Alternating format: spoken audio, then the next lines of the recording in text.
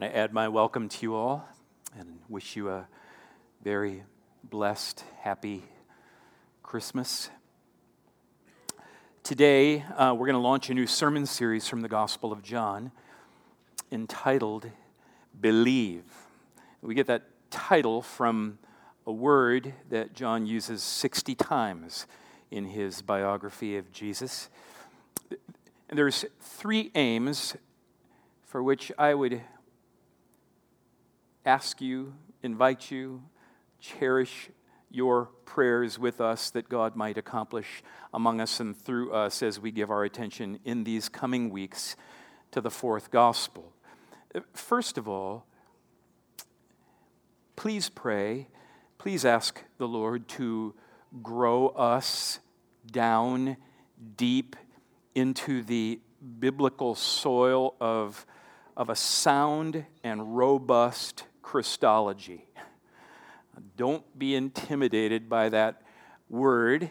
Christology is simply the doctrine of Christ.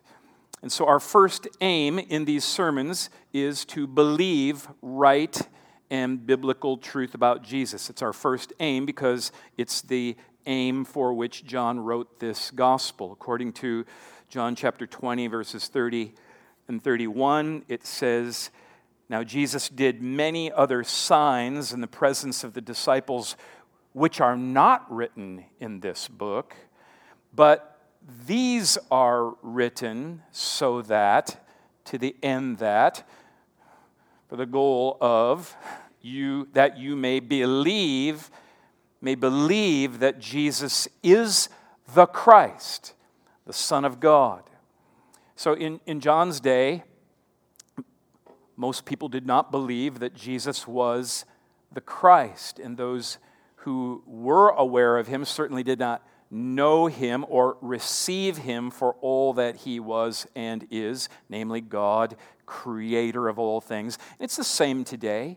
People have all kinds of different notions as to the person and work and authority of Jesus, many of which are simply their own inventions. It is remarkably common for people to think of Christ, think of Christianity as just a little something you smear on top of the real life. That Jesus, at best, is kind of an imaginary friend who saves souls, but little more. But according to this book, in general, and the book of John particularly, Jesus is a glorious Christ. Jesus is a majestic Christ. Jesus is a sovereign Christ. Our Lord Jesus is the Christ.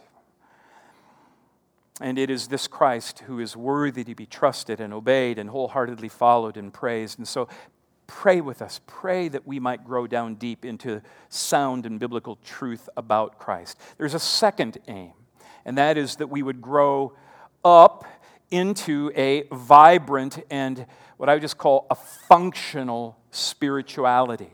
Loved ones, churches are filled with people who know and who understand and who may even be able to articulate sound biblical truth about Jesus, but whose hearts are not transformed by that truth. Their doctrine has no functional effect. Even demons get their doctrine right, their doctrine of Christ right, and they tremble at the doctrine of Christ. So, believing right truth does not always equal believing the truth rightly. Again, John chapter 20, verse 31. "These are written so that you may believe that Jesus is the Christ, the Son of God, and that by believing you may have life in His name." So there's a kind of believing that issues forth the very life of Jesus. Loved ones, you cannot be joined to Jesus and not become like Jesus. So pray with us.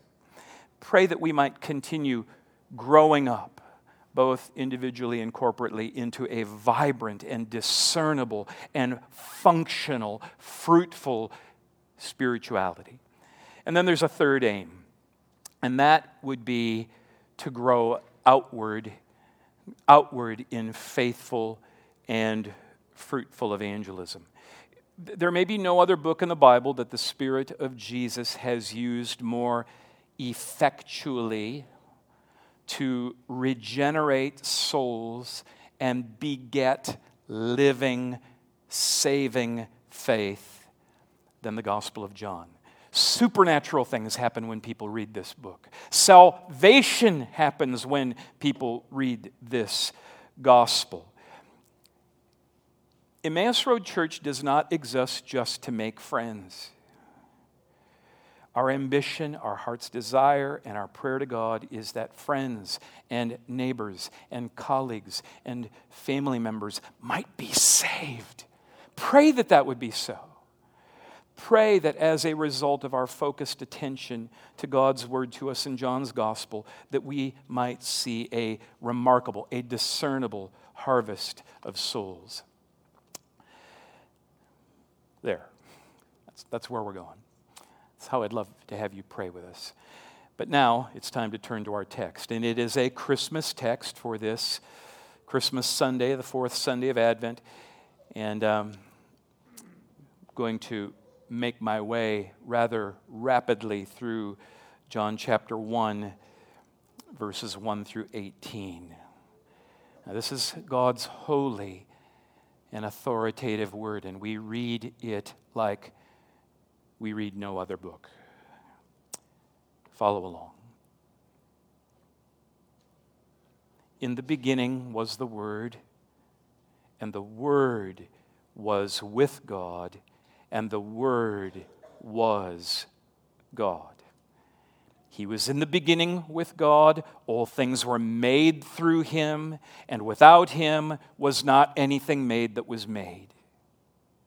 In him was life, and the life was the light of men. The light shines in the darkness, and the darkness has not overcome it. Verse 9. The true light, which gives light to everyone, was coming into the world. He was in the world, and the world was made through him, yet the world did not know him.